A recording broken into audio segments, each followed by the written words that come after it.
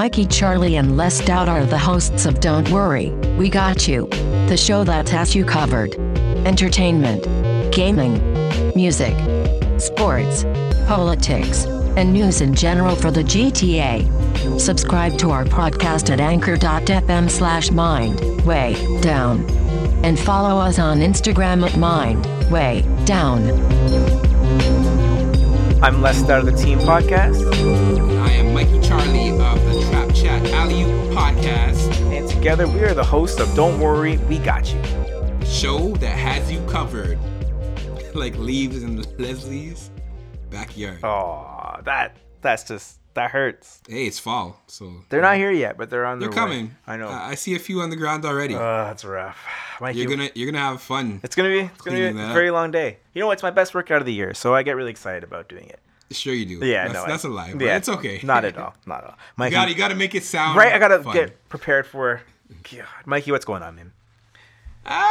Hey, it's fall. It's fall. The election is tomorrow. It is here. It's here. It is happening. It's E-time, election time. E-time. I like that. So the fate of the country is in our hands. In our hands. And I guess, we took a week vacation to think about it. Yeah. Right? We have to get ready and we have to prep. Make sure that we were putting forth the proper information because tomorrow, Canada's hitting the polls. It's very important. A very important day. Some people have already hit the polls in the advanced polling. Congrats to you guys. But for those, the majority who haven't, including myself and Les. And me too. We have a decision to make. I think I'm ready. I think I know who I'm going to vote for. I know I'm voting for. But it's always good to have more facts, to kind of make an informed decision. And so in this episode, we have an election special breakdown for you guys we'll be getting to, but not first. Of course not. No. All right. So we're going to get into the sports. Yes. Let's look at the Toronto local sports scene because I think there might be a golden age. Is it a pinnacle? This might be the best. It might be a golden age for Toronto sports. Right. Obviously, the Toronto Raptors is my team. That's my that's team that I claim. Yes. Been rolling since 95. They won the championship, the NBA champions of the world. So they are the best team in the NBA. Yes. On Tuesday, they are going to be starting their regular season to defend the crown. Now, obviously, they're minus a few good players. Key components to the team. But they still have some really good players, including two who have been re-upped to the team in Kyle Lowry and Pascal Siakam. Pascal gets his max contract deal worth $130 million over 4 seasons. Well deserved. Well deserved. A lot of people outside of the sphere of the Raptors are saying, "Oh, he's overrated. Oh, how can he get a max contract?" But they were not watching the season and what he had contributed to the championship, the world championship team. Here's what I said. I said, okay, he's already earned 1 year of his contract, right? Of his upgrade. Yes. Let's say it like that. He won the championship, most improved player. That's one of the biggest awards in the NBA. The league's expecting this guy to evolve into an all-star. Yeah. He's earned his keep. Mm-hmm. Now, can he take the mantle and turn it into an epic career? Well, we have 4 years to find out that. Yeah. And I think he can. Just looking at his work ethic alone, he's not going to go backwards. That's for sure. And it's most likely 95% chance that he's going to be moving upwards at a more than just pedestrian pace. So a trajectory of an all-star. But Mike has more vested in this, obviously, because Mikey's got Pascal Siakam in his basketball pool. Yes, for $1. May I add. He is a keeper in Mikey's basketball pool, so him doing well actually benefits him on more than one level. Yes, okay, I am personally invested. It's a huge bias. But perhaps a little colored. But Kyle Lowry also re-up, and he signs 1 extra year at $31 million. Yes. Does that mean that the Raptors didn't get one more prime year out of Kyle Lowry, one more all-star year out of him after this season? Yeah, I think so. And honestly, he deserves it regardless of what happens because he was the engine that really made this happen, especially the Raptors run since 2014 in the playoffs. They've been the best team in the Eastern Conference since then in terms of actual total wins and playoff appearances and whatnot. So he was the main driving force behind that. And, I mean, he proved his worth in the playoffs, especially the last game where he went off in the first quarter. He finished them. He iced them. He buoyed the team towards that final victory. The 5 threes in the first quarter. Masai Ujiri said Kyle Lowry has a legacy in Toronto. He does. That he will not forget about.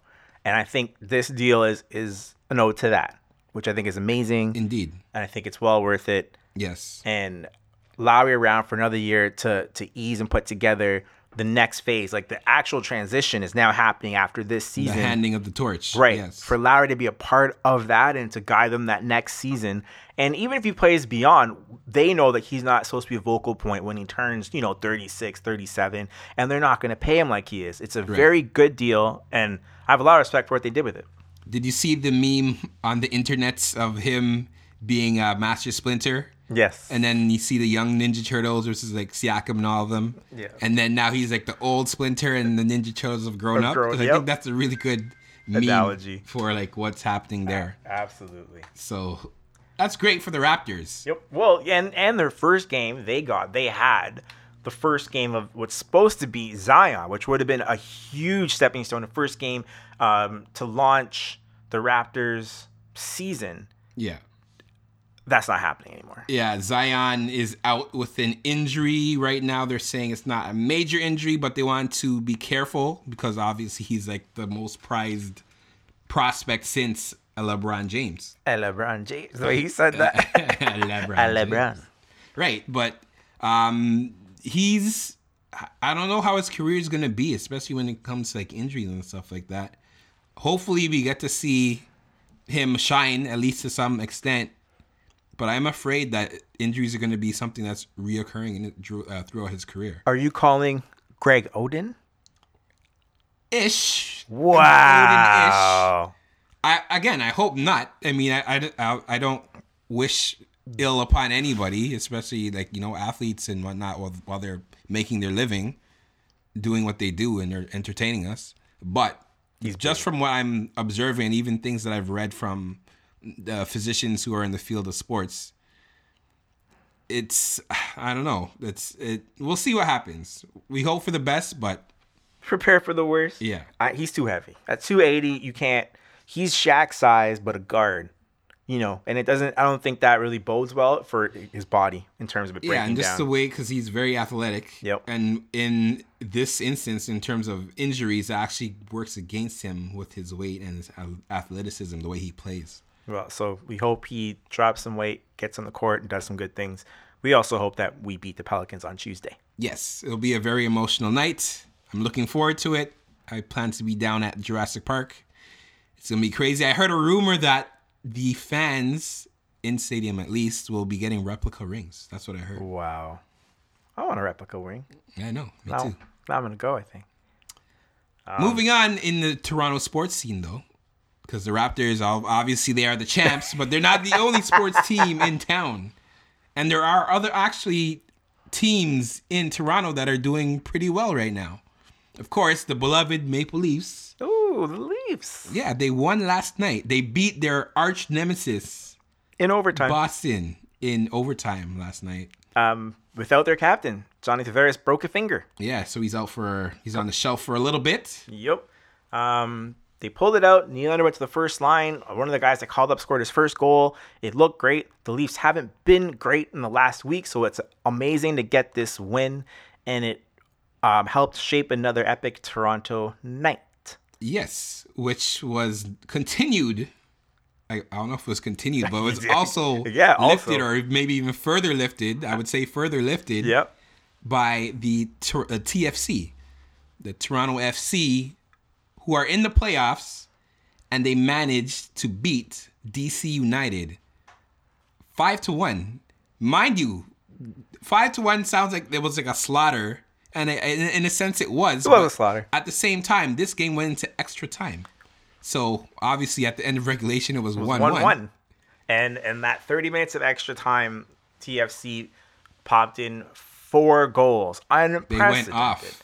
Now, TFC's been one of the best teams in the Eastern Conference during the second half of the season, which is how they made the playoffs. They did not have a good start.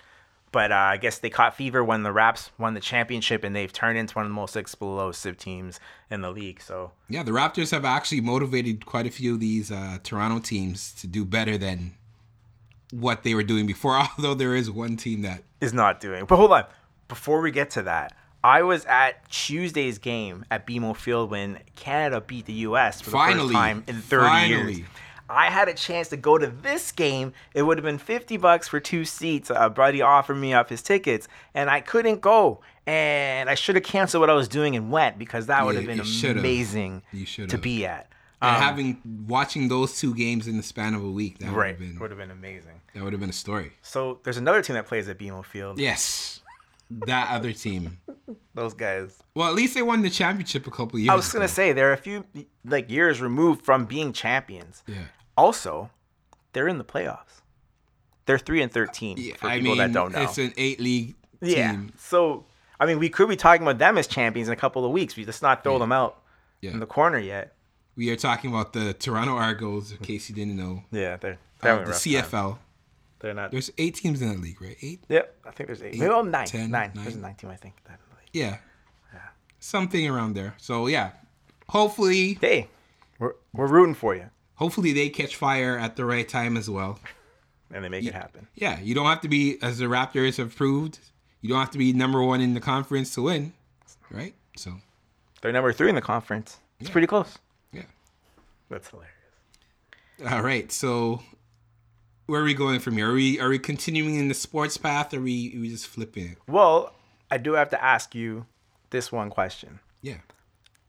Do you think Toronto can overtake Boston as the mecca city for major sports? It's possible.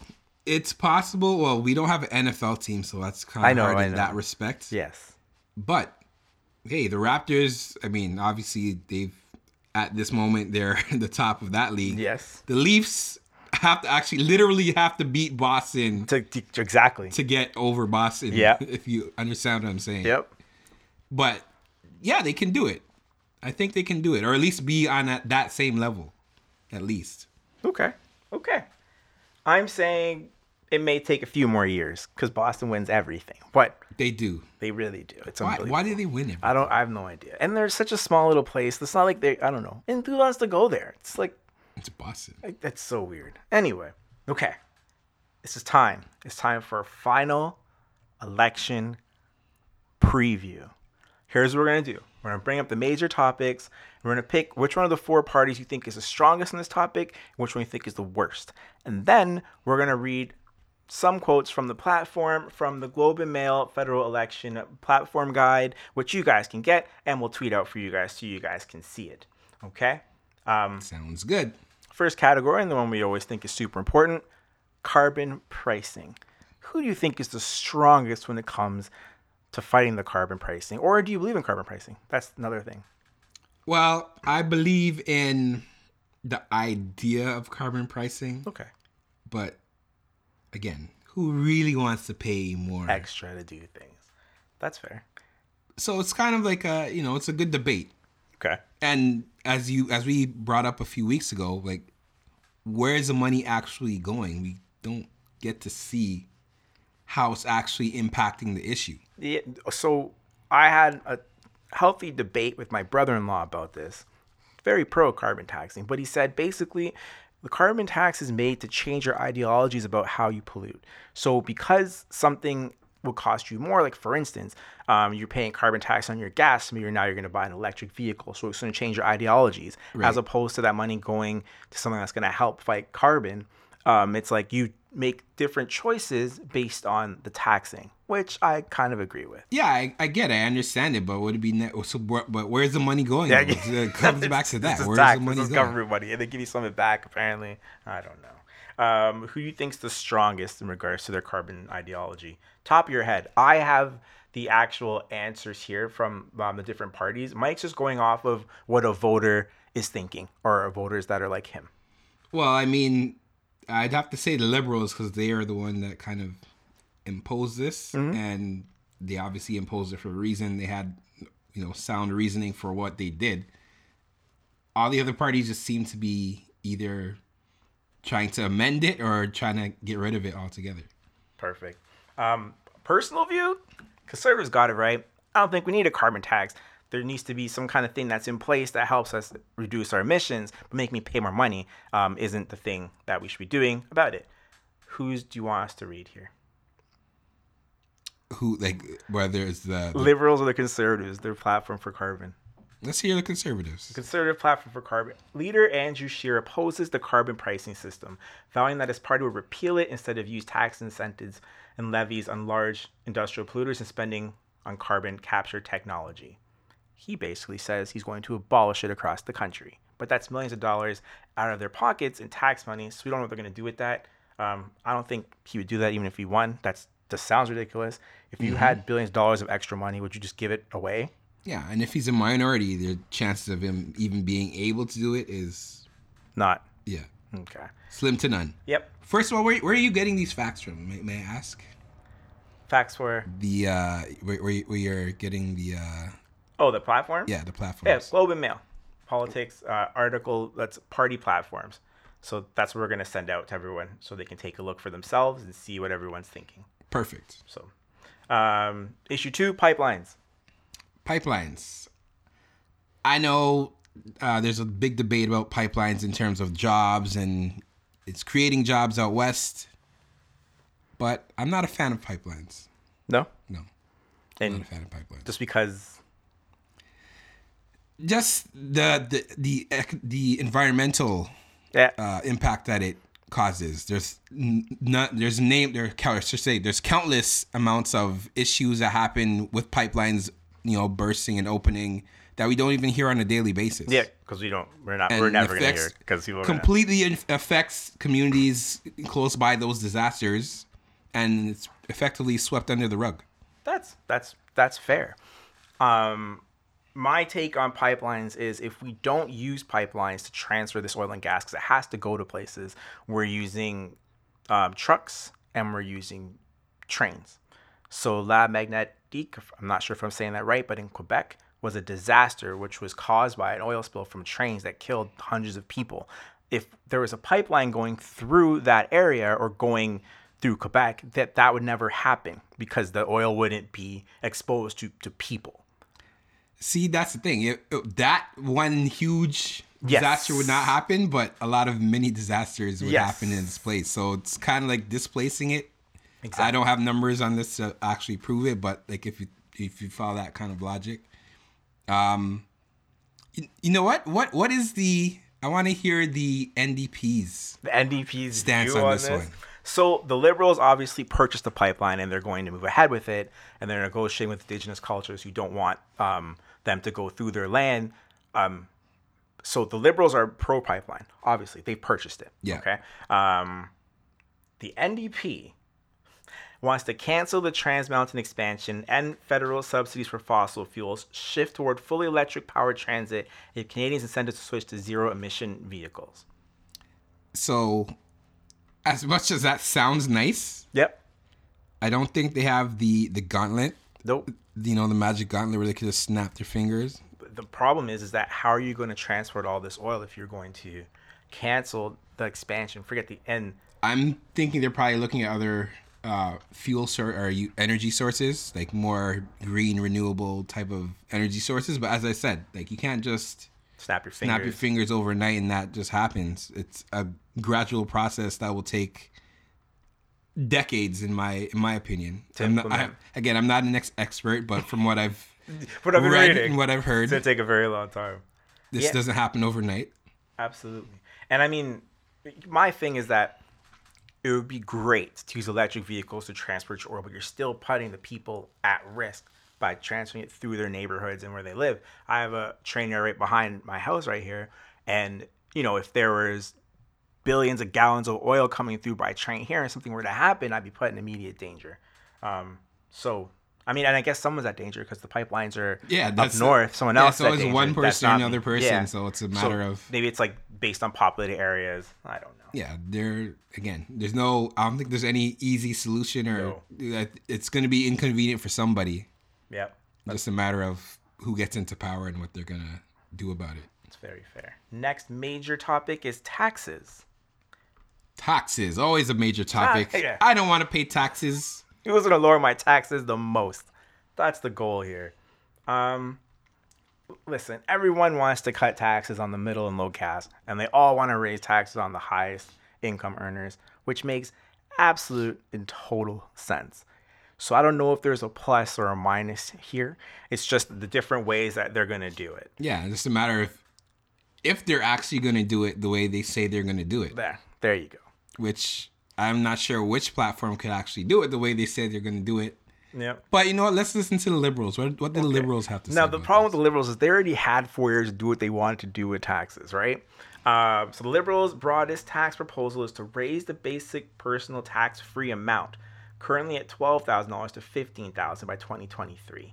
So that new revenue would come from luxury items tax, limiting tax breaks for high-income earners, and increasing taxes for large companies. Basically, large corporations, people that earn over a certain amount a year, get taxed more, and everyone will get taxed $0 on more of their income. So before your first $12,000 was tax-free, they're going to raise it to the first $15,000 by 2023, which is the time of the next election. Of course. So they win the majority. Of course. So that's what they're planning. We'll see if it happens. As you said, they had 4 years. If they get 4 more years or however more years, then we'll see if they can implement this plan to relieve our taxes. To relieving taxes. Yes. I actually have the liberals at having the worst tax plan, but the problem with that is that the liberals are in power. So only people that have an understanding of what the tax plan would look like. Everyone else is going to make broken promises, and you know what they're worth at the end of the day. Yeah.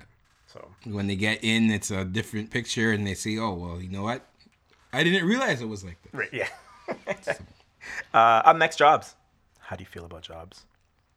Jobs. Well, jobs. People need jobs. Yep. Jobs need to be created. In this brave new world future that we're headed towards, the robots are taking over the jobs, and the immigrants are taking over the jobs, and everyone's taking over jobs. But I saw, I can't remember where I saw it. I'm going to try to dig it up for everybody at some point. But jobs are actually, they're not finite. The way we look at jobs, I think we approach jobs and job creation in the wrong way. It's not necessarily a finite thing. I think people just are attached to certain types of jobs, and they don't really grasp the idea or the concept of like retraining or, you know, learning more to advance or even just pivot and change different types of jobs. Yeah. People think that jobs are a right as opposed to a privilege, right? Like if you have a well-paying job in Canada, like you've earned that. It's not something that you're entitled to.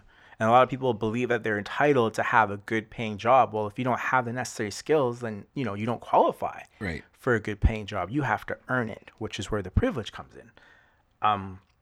Jobs are at, like, there's the most jobs. Like Canada's unemployment rate's at its lowest. It's been in a very long time under this Liberal government, who continues to create jobs. So I'm going to say they're the strongest in this aspect. I got to put NDP at the bottom because NDP have made a huge promise with no logic to back it up. But, you know, it's a tough thing to talk about because, like, what if there's a huge recession? Jobs are going away. And that's it. I mean, the government has some control maybe, but it's very little. If the global economy goes, jobs go with it. So you could promise all you want, but there's no concrete way to deliver. Yeah, you can't force companies to create jobs. Although, again, as I said, there are ways to create jobs. It's just about the people who are controlling the money, ideally, at the end of the day, if they want to open up their pockets and spend it. Yep. That makes sense. Next one? What's the next one? Pharmacare. Pharma. I'm not that up on this topic. I don't know that much about the pharmacare, but I mean, obviously it's an important thing. It's tied to healthcare, so I know there's some platforms that have, like, you know, you don't have to pay for drugs or certain types of drugs. And people, people need to be cured, and they need their prescriptions. Prescriptions cost a lot of money, so there we go. Whoever can help that out. Well, that's who wins. So we're moving towards universal healthcare. There's just no every platform, every party, they're talking about making it so Canadians don't have to pay for drugs. But if you partner that with the opioid crisis, and obviously that could be a snowballing effect for the worst. So you have to be careful about what you do with it. A governing party would have to negotiate how this happens, right? And it's great to say you're going to throw a bunch of money at it, but if you throw $10 billion into making drugs free for everyone, what do you think happens? And then you get drug addicts. Right. You'll have just 10 times more opioids. So because people understand how to use pharmaceutical drugs in a way to harm themselves or to get their highs or whatever, this obviously can't be something that you just throw money at. Yeah, so you can't just throw money without a plan of how to spend that money and set up, certain restrictions and all the necessary things to prevent abuse. Yeah, keep people safe. Yes. Right? So that's a huge and tough topic that I don't know if this election's going to solve. Doesn't matter what these guys say. Yeah, and this reaches far beyond the borders of Canada. This is like at least a North American thing, if not a worldwide thing. Yep. So, next up is childcare. Yes. Well, I mean, you gotta take care of the future, right? The children are the future.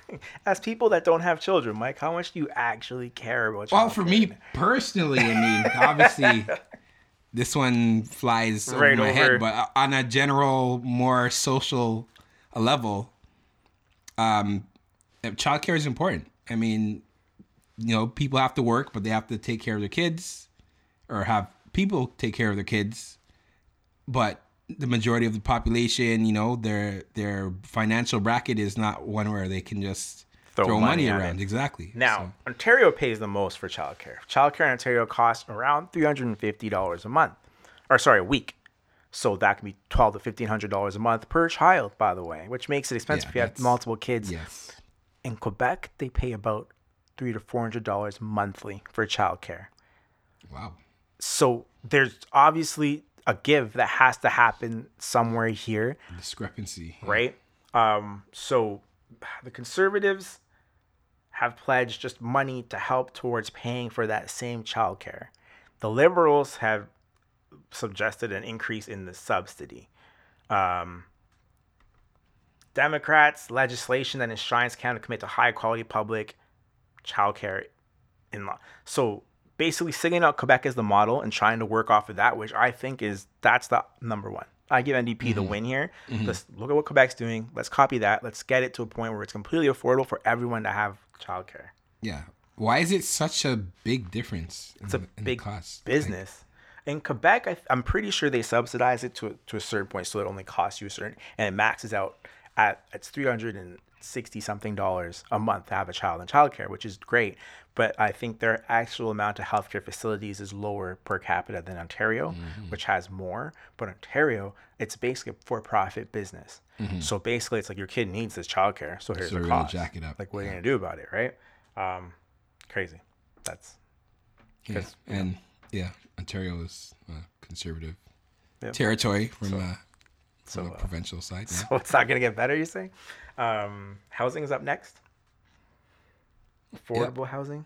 Yes, so especially in places like Toronto, Vancouver, the high market areas, that's definitely an issue. Yep. Is it something that can be fixed? Like, is there a way for them to make sure that they could put Canadians into more homes, or Canadians purchasing more homes? Oh, I mean, I think it's like, I'm going to use a sports analogy. It's like when you're talking about defending Kevin Durant or LeBron James or any of the marquee offensive players. You can't stop them, but you could try to contain them or limit them. Yeah. So same thing here with the housing market. No, you can't make the housing market in Toronto be, like $300,000, like average. Yeah. That's not going to happen. No. But you can try to contain it, or at least set it up so that more Canadians can afford to move into or around the city rather than having to go the other way. So the big thing is, like, if you own a house, you want the value to go way up. Yes. Right. You want it to be expensive if you already have one.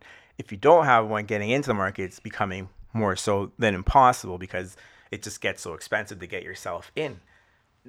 you're never going to win going one way or the other, because you have people on each side of the fence that want totally different things, and it's for the benefit of themselves. The one model, because the Liberals did a lot, right? The Liberals introduced the stress tests, right? They let people, first-time home buyers, get the first-time home buyers credit. They want to increase on that, so that's their plan. The Conservatives have a plan, which I think is going to happen anyways, but they're going to raise the amortization from 25 years to 30 years, which will lower payments, which means everyone can afford the houses that they buy with their mortgages on a better basis. And I think that's a good idea. I think whoever's in power is going to implement that anyways, and I think that's where we're going with it. But I'll say this, there's no win with housing. You're not going to have a deal that all satisfies everybody. Yeah, it's not going to happen. Next up is Indigenous policy. I'm kind of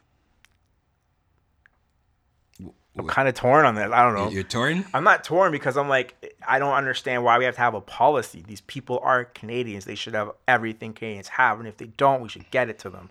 So when I see there's a policy, or there's a need for a policy, yes, I agree. That's just not acceptable. No, I think it's one of Canada's biggest shames. Yeah. Yeah, it's I mean, I'm not going to get too deep into it here, but how can you have someone who's been here and then you come in and you set up your own thing, and then it's like someone coming into your house and taking over your house, living in your house, and say, "Oh, you have to live in the attic." Yeah. Right? Basically, that's it. So to find that, I mean, and I'm guessing it was worse before, and now it's getting better. That's why we have it so high on these lists of things that need fixing. But the fact that we have an Indigenous community that needs help getting to the standard of regular Canadians is enough for me to be like, what are you guys doing? Why are we not doing everything in our power? How did it even get to this is my question. And it's years of negotiating and problems, letting things get, Yeah, it's pretty bad. I remember reading a few articles about various First Nations and the conditions that they're living in. Some of them are deplorable. Right? And there's a bunch of different policies and stuff here. And I'll be honest, like, everyone's been in power. The Liberals had the last 4 years, the Harper government, the 10 years before that, so Conservatives. And I don't think they're doing enough. And I can't break down more, but I'm saying if we still have a problem, and it's been 15 years since we've acknowledged that this needs helping, then, but the winner in this topic for me personally, Jagmeet Singh, I posted an article on my Facebook, my personal Facebook, where someone asked Jagmeet Singh, when he was talking about, there's a community, I think, in Quebec that doesn't have clean drinking water. And Jagmeet Singh said, we have the resources, we will go there, we will fix it. And the first question the reporter asked was, you make all these promises, but where's the money to take care of these things? And what Jagmeet Singh said, if Toronto or Vancouver or Montreal didn't have clean drinking water, would you ask me this question? Yep. Like, there's people that don't have clean water to drink. Yeah. We have the resource, we'll fix it. Why would you even have to fix it? Consider that there's Where's not enough money money coming from? Exactly. It doesn't matter at that point. We have to take care of citizens, right? So I don't know if you have anyone else, but I give them the win. I don't want to hear anyone else's platform until they actually start giving action. Yeah. I give I'll give the win to whoever takes the action to make it happen. Yeah, exactly. Foreign policy. How do you feel about how Trudeau's handled foreign policy? Well, I mean, what can I really say, man? I mean, he's gotten into debatable circumstances. I mean, again, he's a slick politician on the outside, but behind the scenes, it's kind of hard to really gauge. That's good. But as for anyone else who would be coming into power, that would be interesting to see how they would handle that playing field. It's hard. It's hard to really. I don't want to slant anybody's views, but it's hard for me to imagine Scheer dealing with international issues. Yeah, I mean, conservative governments they help where they can, but they step back for major issues, right? Justin Trudeau's a rock star. I'm not sure how to say it, but he's turned Canada. People love him around the world, and when they hear he does things that aren't like ideal or correct, people freak out, right? But is Canada now the leading arms dealer in Syria? Is that a true statement? There's a country where we are number 2 in the world now in terms of dealing arms to foreign countries. He struck that deal. Now, is that against foreign aid, or is that pro just moving equipment and it's like a sales role? Like, that's where politics gets dirty, sketchy and dirty, grimy. Like, a lot of countries sell weapons and equipment to other countries. That's part of the game. Mm-hmm. But when Trudeau does it, because of who Trudeau is supposed to be or who we think he is. Just Canada in general. Yeah. Too. Like, we're not allowed to be a part of that trade. But it's a trade like any other trade. So I don't think he should be at fault for selling our old guns that we don't use. We don't go to war to someone who's actually going to use them. They're going to get them anyways. It's not like if we didn't sell them the guns, they wouldn't have guns, if that makes sense at all. Mm-hmm. So, yeah, it's one of those logics that makes sense to just feel grimy about it. It doesn't feel the best. So I'm not sure who the winner would be for foreign aid. I want to lean on Jagmeet Singh. But that, again, that's one's kind of hard because we've never seen anybody else in action in that arena. Everyone else is new. So we'll move on from that one. Immigration is up next. Mm-hmm. Different views on immigration. Yes. So I think this one is worth like really standing on a bit. First of all, what's your views on immigration? While I close this door. Immigration is literally what made this country and the whole of the Americas, because without any immigration, there would be no humans here. So immigration is obviously an important thing. I just feel it just feels wrong whenever I hear somebody talking about like not accepting immigrants. Obviously, you have to screen. Yes, you have to screen. You have to make sure that the people coming in are well-meaning and not, they're not malicious. But closing borders or anything in that direction, that's not the way to go. That's fair. That's very fair. There's two sides of it. One side is, are we letting in the right amount? Are we letting in too many immigrants? The Liberals' target is to let in 350,000 new immigrants by 2021. That angers some Canadians, because they think that we should be aiding our own before we aid from other countries. So asylum seekers, people coming for a better life. I understand Canadians' dissent towards, because immigrants sometimes are a heavy levy on the system. You have to support them a lot of times. If they don't speak the language, they can't contribute. And I get that. But on the other side, people are leaving their countries to live a better life. Don't you want a better life for people? Especially when they're in war-torn situations or situations where their lives are actually at risk. Yes. Like, don't you want them to have better lives? So anytime I think that someone thinks that someone should be left in a dangerous situation or a non-logical situation or a situation where their lives can't be like prosperous, like how we live in Canada, I know they're in the wrong immediately. Yeah. There's never a situation where we should let somebody suffer. And we over here, Canada, as a good country, we help. And I say this all the time. The reason why we don't have crazy terrorist attacks in our country is because we are a helping country. If that makes sense. Yeah. We take people from worse countries and we try to make their lives better. Do we always succeed? Maybe not. But we're always there to take in, bring people in, let them live their lives, let them do what they need to do, because people start businesses and open offices every day from different countries in Canada. That's why we are beloved across the world. Do you want to give that up, close our borders and open ourselves up to when we are not a loved country? I don't know if that's so. Yeah.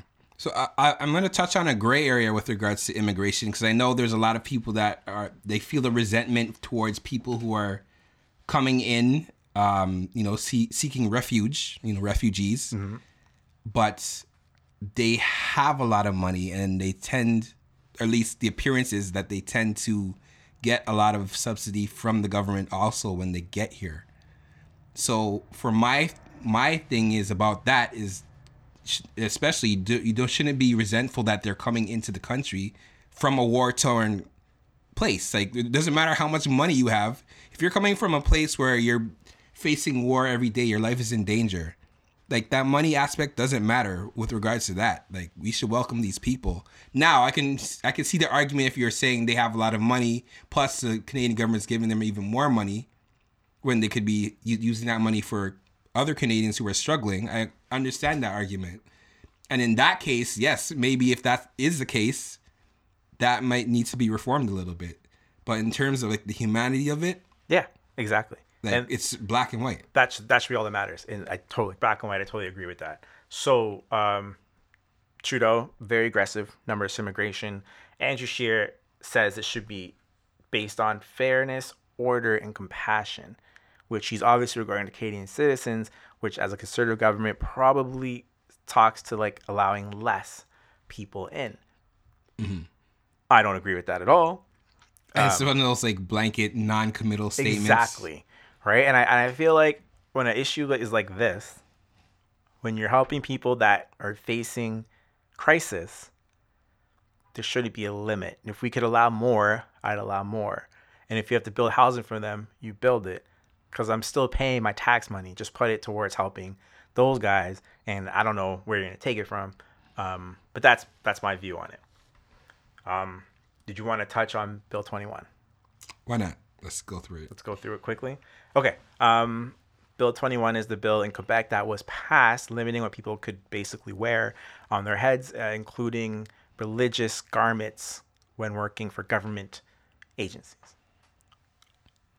A lot of people think it's wrong. I'm torn. How do you feel? I'm torn on it. I don't know. I feel like if you're working for a government agency, you have to adhere to government standards.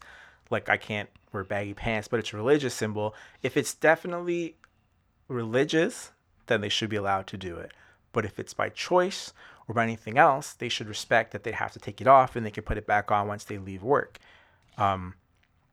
The fact that the government's forcing people to remove garments or lose is probably not correct. But I kind of understand where they're coming from, but there's probably a healthy medium that's not what they've passed in this bill. Yeah, and I think it also depends on what line of work these people are doing. If it's like a danger to themselves or to other people, or even if it's a situation where it can cause like a reasonable, like it can be reasonably proved that can cause like some sort of issue, which I think people like to say a lot more often than it actually is. But overall, yeah, that's a very, because that gets gray real quickly. You know, there's a black side and a white side, but that whole topic gets gray real quickly. And then people will say, oh, well, this person shouldn't wear this because of this. Yeah. So it's something that definitely has to be fleshed out much further than what it is now. Again, my stance overall is that if it's a religious thing, then yeah, like that's their religion, that's what they believe in. But then there's arguments that maybe some people don't actually practice that religion, but they're just going in saying that they're so they can wear. Yeah. But I mean, what's the purpose of wearing if it's not based on religion, just because you want to hide your face? Like, you know. Well, some people are like that, and I think that's what the fear is. Yeah. You know, the fear is, this person could be a terrorist or whatnot, which that's a sad reality that we're in, that people have that line of thinking. Well, the amount of people in Canada that are actually terrorists is so low. Very. That every single person wearing a turban, hijab, turqa, like, it's less than 1/10 of 1% that person is actually a terrorist that's doing harm, especially when you consider the amount of terrorist crimes that have happened in Canada by those people against people that wear those religious garments, because they're not all Sikh or whatever. Exactly. Is much higher than the crimes they've committed. So we actually take a look at, It's like reverse yeah. terrorism. And I'll say ourselves as everyone else who isn't from those countries or practices those religions, because the crimes we're committing against them outnumber the crimes committed against us. Oh, way more. Exactly. So we should actually take a look in the mirror if we actually think that these people are a threat to us. We're a threat to them. 100%. Yeah. 100%. How sad is that? Very sad. Last one is gun control. Now, I'm not sure that this is an important election topic. And I'll say that because we have troubles in major cities. But outside of major cities, guns are not a problem in Canada. What do you think, Mike? Yeah, this is definitely a issue that will be a more of a civic, in terms of like big city type of issue. But again, as you said, the majority of the population does not live in big cities. So for those people, this probably is just a moot point. But I know, especially the people who have been affected by gun violence, this might be everything to them. So I think that's why it has to be discussed by the political parties. As for how much they can really do to change what's happening with the guns on like a civic level, I know they're gonna try to implement things. Hopefully it will work out. But do you see anything between these parties' platforms that look reasonable? Every party has a buyback plan for assault rifles and handguns, which I understand. But the people that are going to give up their assault rifles and handguns, they're not the ones that we need to worry about. Exactly. Right. When we talk about gun control, we actually have to talk about police presence and how much you actually want to be safe. Like, if you want no gun violence, you have to give police the authority to break into homes they believe have guns, and to go after people who they're suspicious about. And then that opens up racial profiling and different, right? Dangerous in its own right. And that's how you actually stop gun crime. You let them go into the Italian areas and go get the mobsters and go get the people that have the coffee shops in the front and the back. You know what's happening in there. You let those raids happen, you're going to get rid of guns really quickly. But if we want our freedom and we want really do what we want to do, and we want to make sure there's due judicial system, unfortunately, you have to deal with there's illegal weapons and there's drugs and there's things that are being done in this city's underground that the police don't have access to unless we actually say we don't want crime.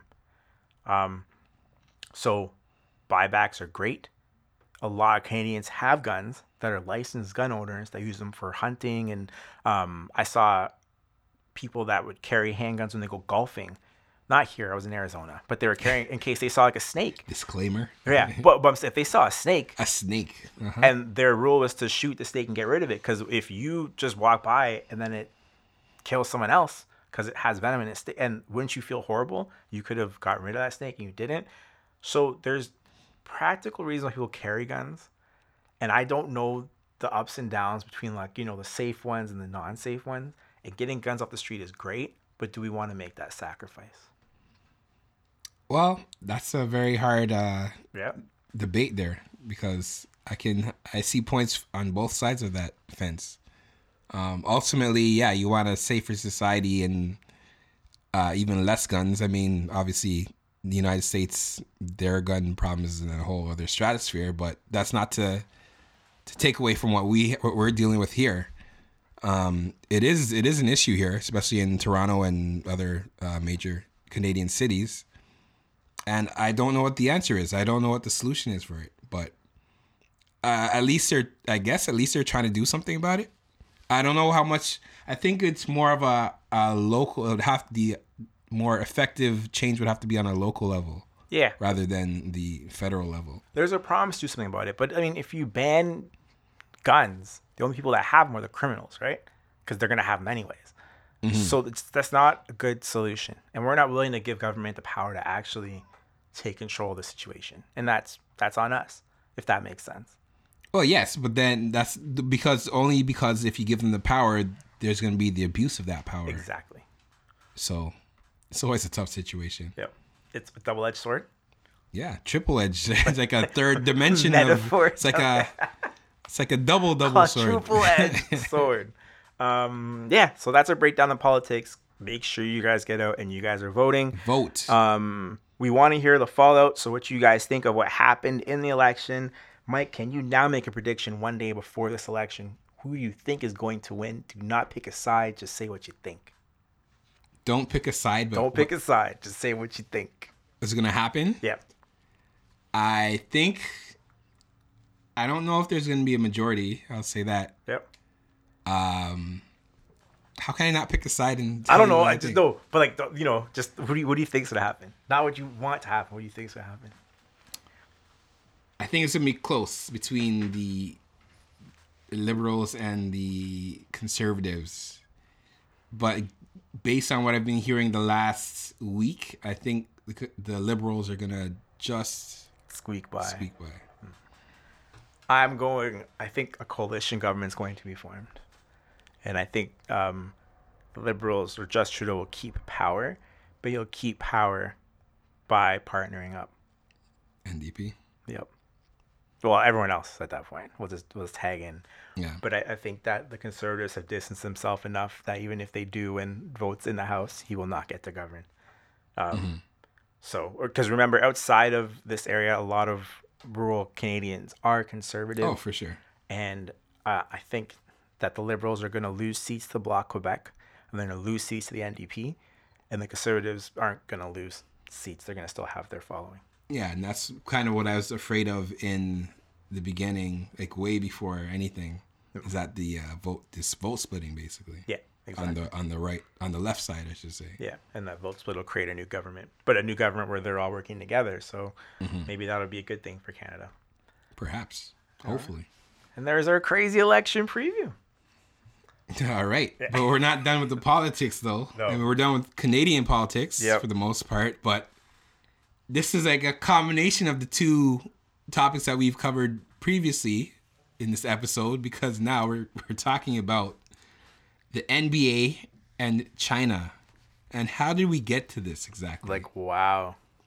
One tweet, was it 7 words long or something like that? Yeah. One tweet.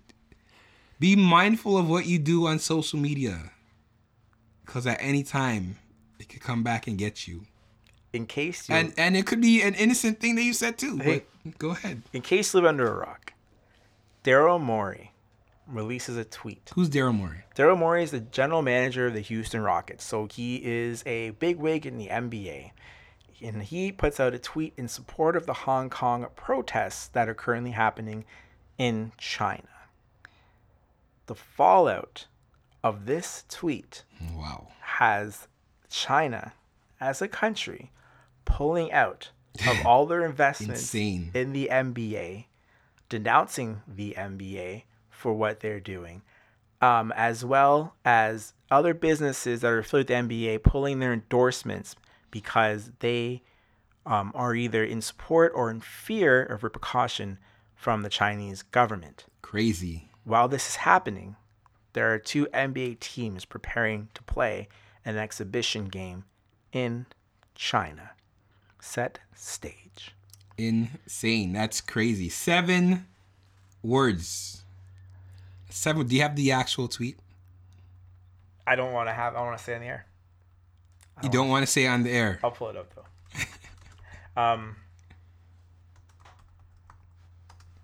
We're just quoting. We're just quoting.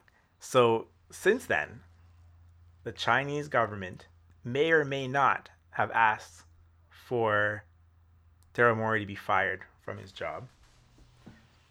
Mm-hmm. And the NBA, they're standing with their people. They're standing with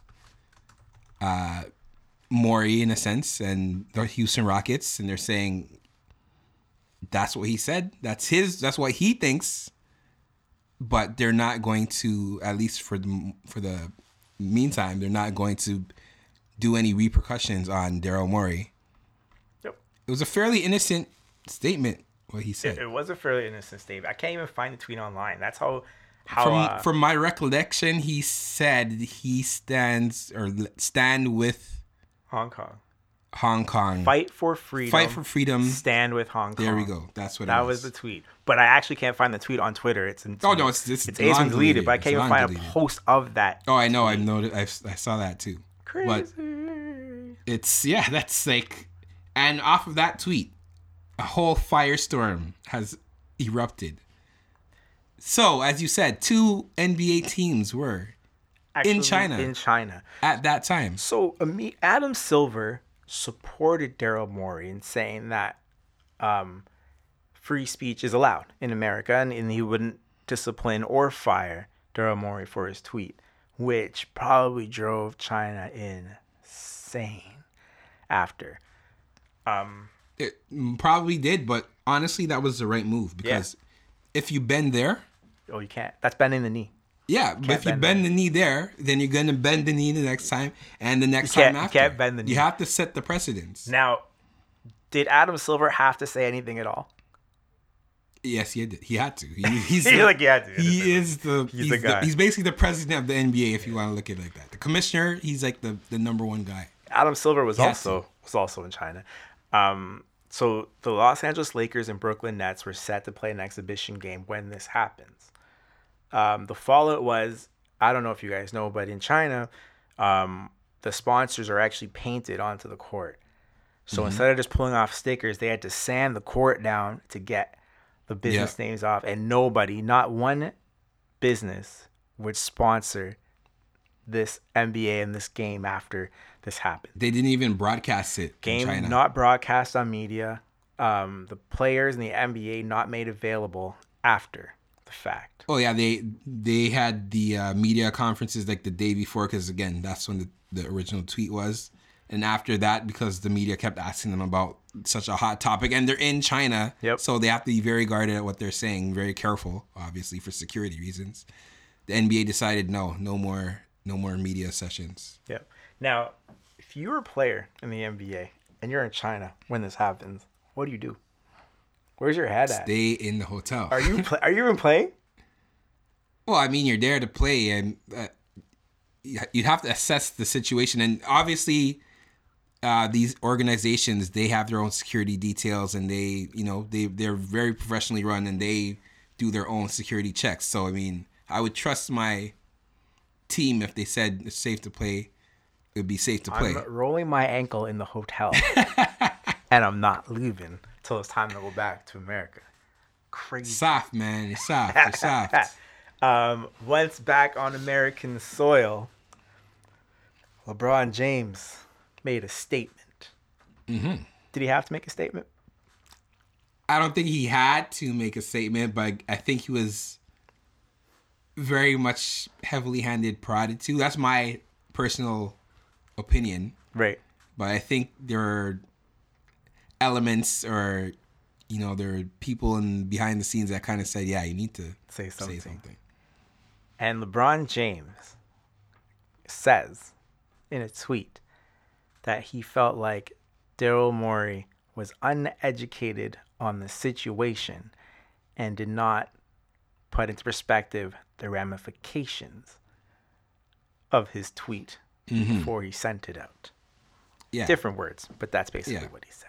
So I don't understand, again, initially, this is when I first saw that comment.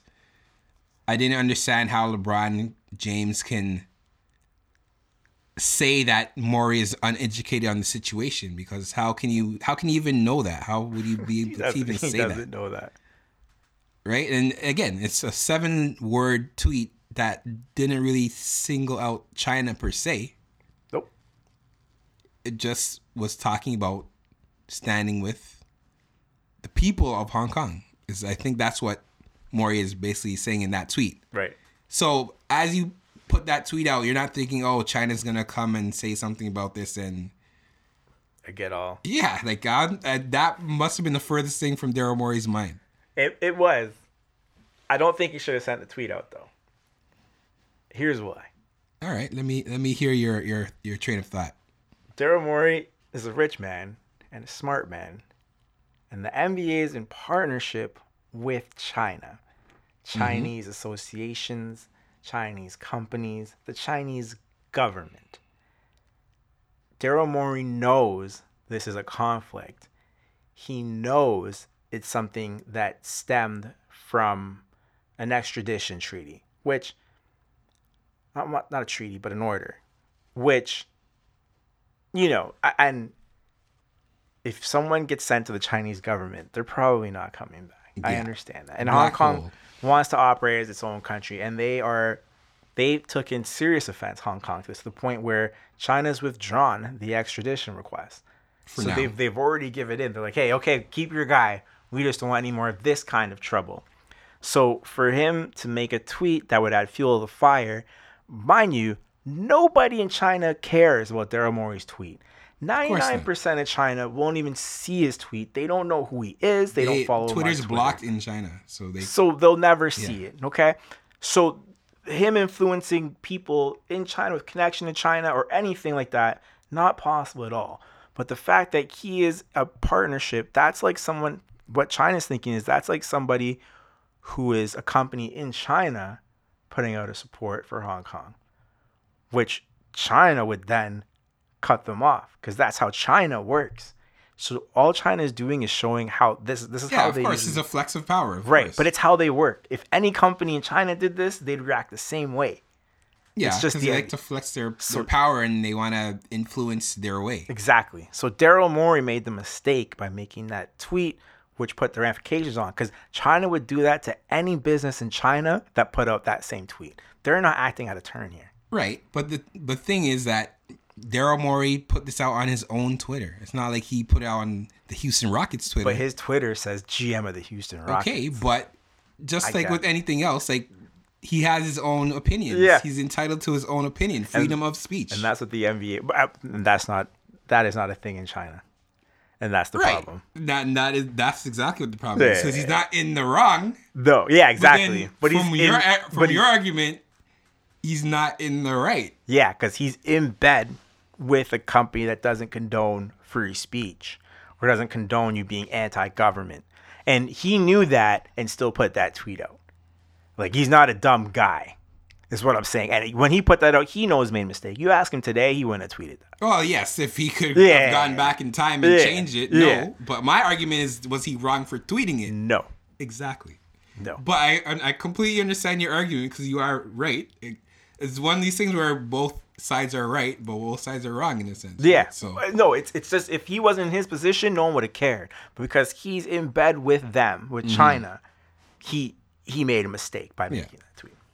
But going back to LeBron's comments, he further clarified his original statement, saying that he didn't mean the actual tweet in terms of what he was misinformed, what he was saying Daryl Morey was misinformed about.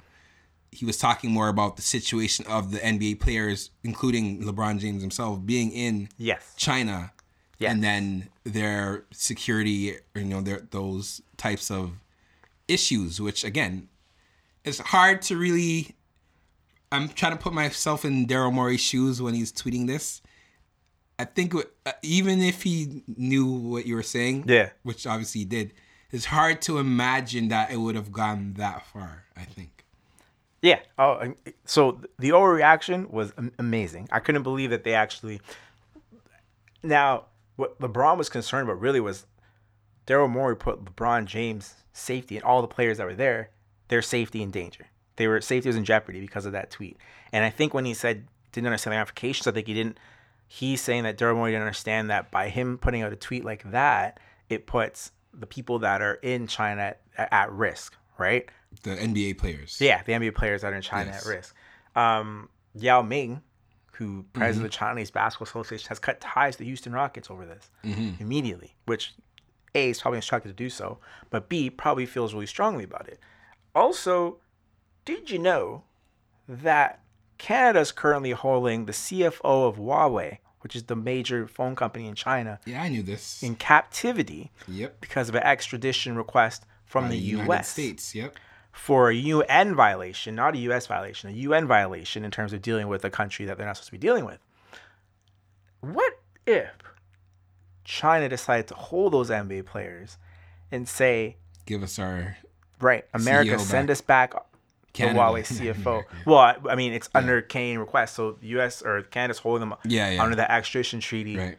Which makes it confusing because when China had an extradition treaty and they request this one from Hong Kong, they got this huge backlash. So now the U.S. is asking for someone from Canada, and the same backlash is happening. Like, Canada hasn't sent the person. Now they're keeping them in whatever. They're not sending them back to China, but they're not sending them over. Yeah. But yeah, that could have gotten really ugly, right? And the next day, the next calendar day, the trade war between the U.S. and China was resolved. Any coincidence? No. I'm telling you, like, China, people don't realize how much power China is wielding right now. They're basically going to be the next superpower. They are a superpower. Yeah, but I'm saying, like, the major, like, the United States' days are numbered as being the top country in terms of, like, running the show. Yeah, well, because China has people. Yeah, numbers. US doesn't have people. So, I mean, you have to keep that in mind. And in terms of the NBA, even beyond the player safety of those few days, obviously they're taking a huge hit financially. No, the ramifications are incredible. Billions of dollars. Now, the one American company that can go into China and do business is the biggest company. Okay? So, for instance, if they let the Netflixes and Amazons, all those countries go into China, they become the biggest country in the world. No questions asked about it. The NBA was the key to breaking that barrier, and they've just messed up. But I think the government of China in some way wanted that to happen. Of course. This is beneficial to them. Of course. This is the easy way for them to cut those ties and not let this happen, right? Because what comes next? After this happens, then what? Then Amazon gets to sell in there, and then Alibaba comes under fire. You know what I mean? What's the next step? If this NBA thing was going well, now you're going to bring more American things into China, and then slowly China gets Americanized. Then they want democracy, and it becomes a big thing. Like, that's not what they want.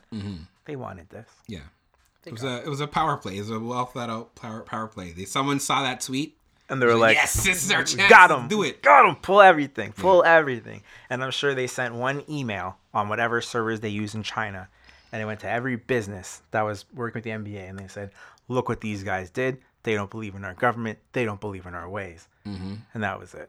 Yeah. Everyone pulled. So again, from the NBA standpoint, yeah, it's gonna hurt financially, but I think they're taking the right stance on this.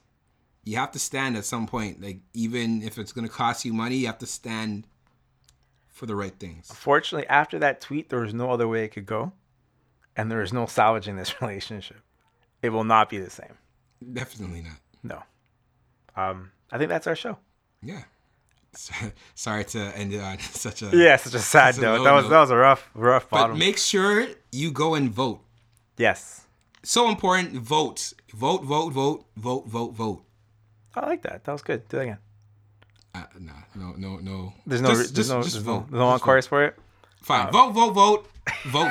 There you go. Awesome. Okay. Few housekeeping points. This is the end of our, I guess, trial episodes. This is like that test pilot section. This was our preseason. It wasn't just the NBA preseason. This is our pilot. Our preseason as well. Right? So we'll be coming back and we'll be redoing how the show's pretty much done. So lots of segments, lots of fun and good stuff. We just had to get to you guys and get in your heads. You have to get out there and vote and talk about some of the hottest topics in the world. Shout out to Debbie for holding it down. Last week we were busy working on the new format. The official debut of Don't Worry, We Got You. So for now, we're signing off. And next time you see us, it'll be a whole new show. I'm Mikey Charlie. I'm Les Stout. This is Don't Worry, We Got You. Don't Worry, We Got You can be heard on anchor.fm/mindwaydown and on Parkdale Radio. Interact and contact us via Instagram and Twitter at mindwaydown.